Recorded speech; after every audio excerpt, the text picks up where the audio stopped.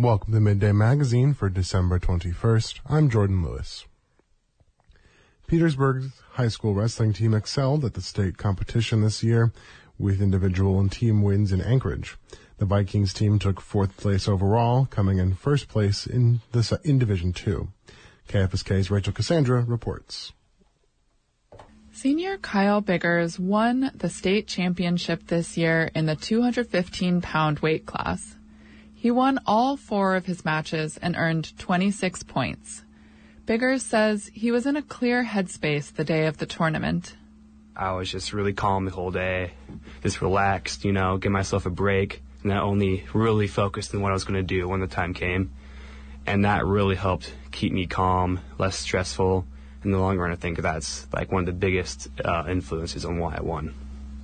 This kind of calm focus is something that head coach James Valentine says he tries to cultivate in his wrestlers. The steps to get your kid focused. You are focused on your one match. That's the goal. If you can, as a wrestler, tune out all the parents that are screaming at you, all the crowd that's screaming at you, and hone in just us coaches, the referee, and the opponent that you are wrestling. Valentine noticed that Biggers seemed very centered during the state competition.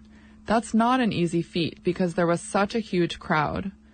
Valentine says there were 8 mats with wrestlers competing, much more than the 2 mats they usually see at tournaments.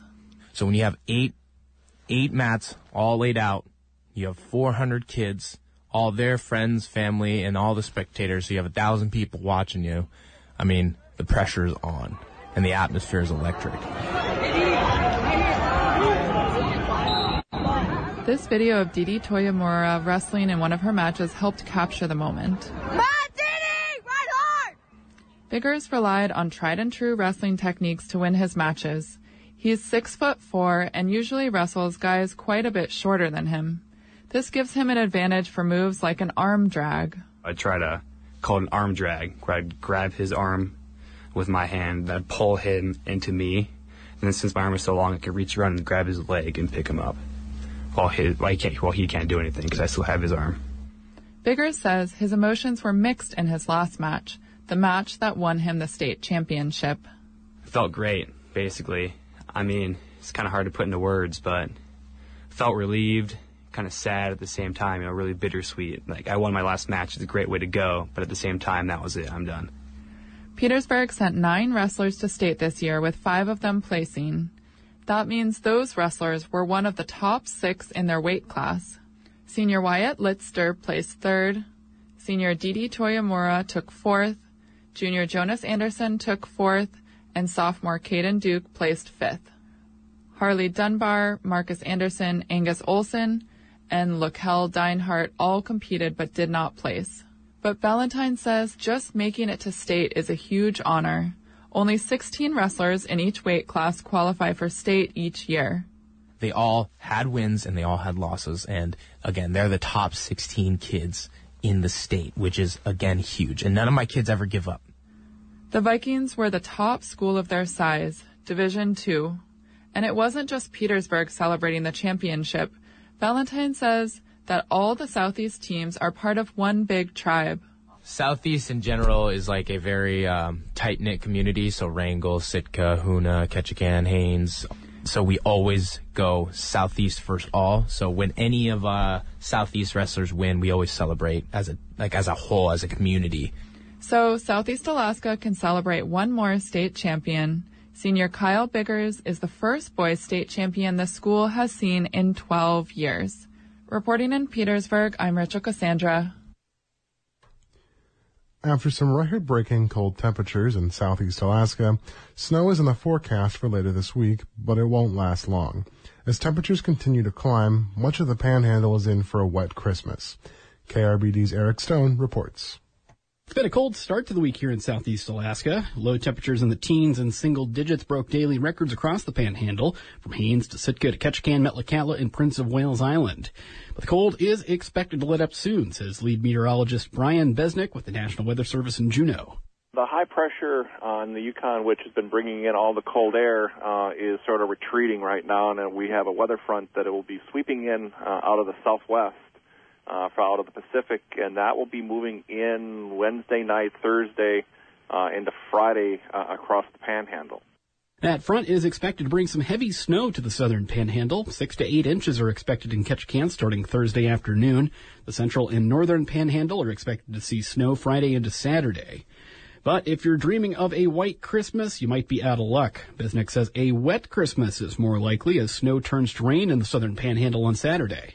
Got the temperatures warming up probably into the upper 30s to low 40s by the time you get to Christmas Day, so we might try and melt off all your new beautiful snow before then, but we'll probably have precipitation around during Christmas Day.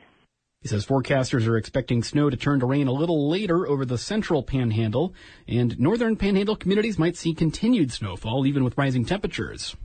Cold temperatures this week broke daily records, but Besnick says they're nowhere close to breaking all-time record lows. Temperatures plunged to 5 degrees in Ketchikan on Monday, but the community's all-time low of minus 7 degrees was set back in January of 1916, according to the Weather Service. Icy roads and freezing pipes have challenged some communities. The city of Saxman, south of downtown Ketchikan, shut down portions of its water system on Monday as crews chased down leaks. And Metlakatla's tribal government asked residents to conserve power as the cold pushed the community's power grid to its limits. Snowy weather always has the potential to disrupt flights, but Juneau International Airport manager Patty Watto says her crews are ready. We're ramped up for winter season as far as what we do on the runway and what the airlines do for coming in and out, and just prepared in case there are some delayed flights or some cancellations. But at this point, we're just in operational mode for winter. She says travelers arriving by car should leave some extra time to find a place to park. She says the airport's lots are looking rather full. Officials at Seattle-Tacoma International Airport said expected snowy and cold conditions in Seattle caused some airlines to preemptively cancel flights on Tuesday. A flight tracking site, FlightAware, showed hundreds of cancellations and delays at SeaTac on Tuesday, which could complicate Christmas travel to and from Southeast Alaska and the lower 48. Reporting in Ketchikan, I'm Eric Stone. Alaskans who depend on the state's public assistance program for food say they've been waiting for their benefits for months. And as Claire Strempel reports for KTLO, the state isn't offering an explanation. Nikita Chase is a single mom with 2 kids at home. She says she hasn't gotten her food stamps since October. You're supposed to get it on the 1st, but you're not getting anything. And there's no communication. She's one of an unknown number of Alaskans waiting on food assistance from the state. They're trying to figure out why a system meant to support them isn't working. So everybody's just sitting waiting up in the air. And when you call, you get no answers. Food stamps are also known as the Supplemental Nutrition Assistance Program, or SNAP. The state made it easier to get them during the pandemic. More than 80,000 Alaskans used the program last year. But this fall, they were asked to refile their paperwork. Chase says she did that in October and hasn't gotten a response. The first time she reached out to the Division of Public Assistance for help, she said she was the 111th caller. She never got a call back. The second time, she waited on hold. 4.5 hours on hold just to talk to somebody who then informed me that there were 18,000 plus cases that needed to be worked. Chase says she can't pay her electric bill this month because she chose to spend the money on food for her family. That this is happening to a lot of people, and they're not getting these SNAP benefits, so they're going to have make a choice between paying their bills or feeding their families. She says this comes right before a cold snap in the region and the holidays.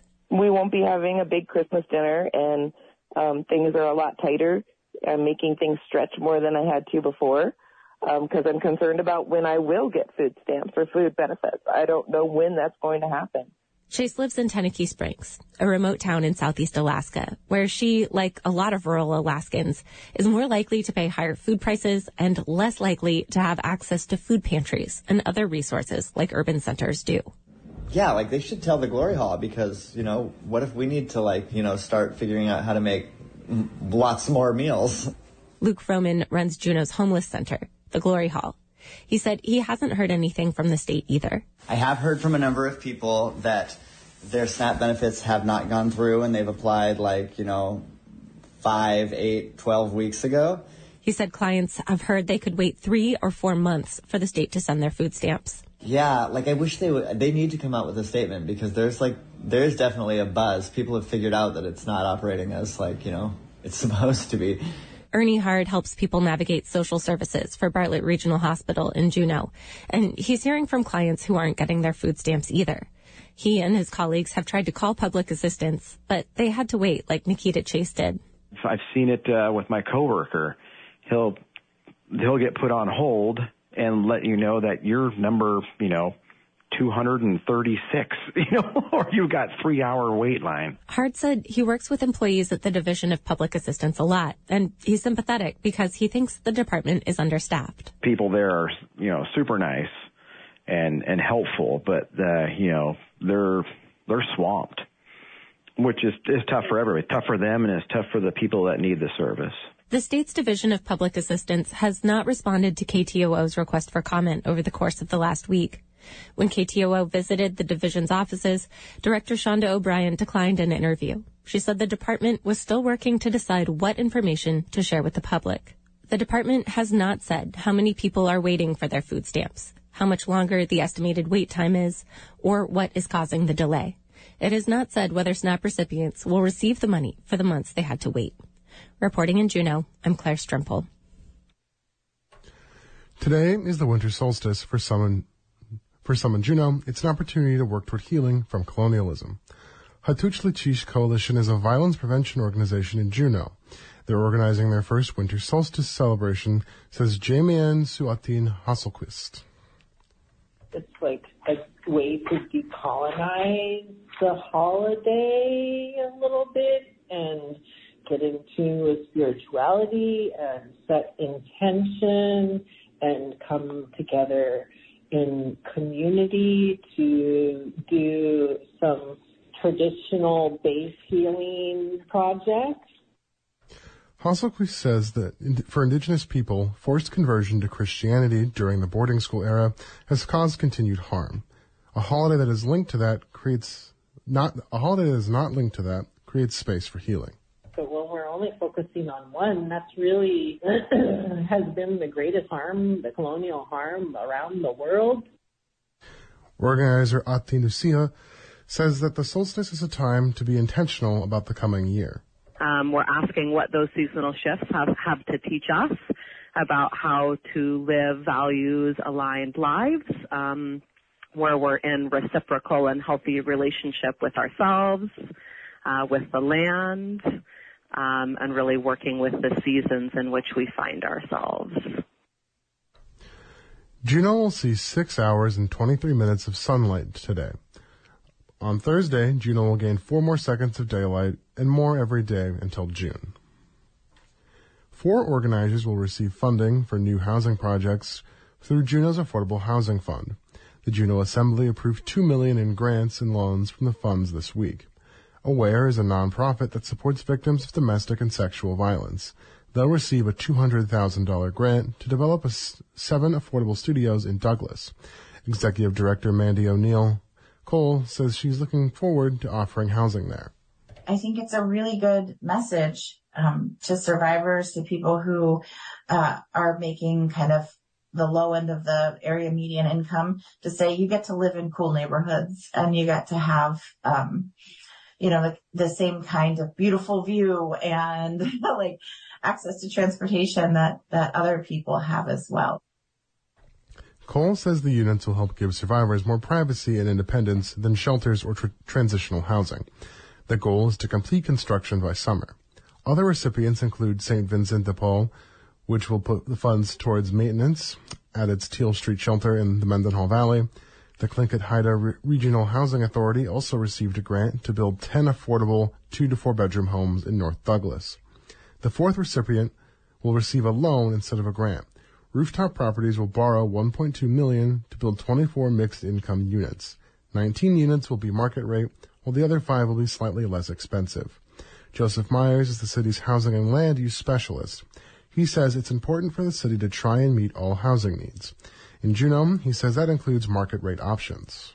Obviously, there is a need in the community for market rate housing at this time.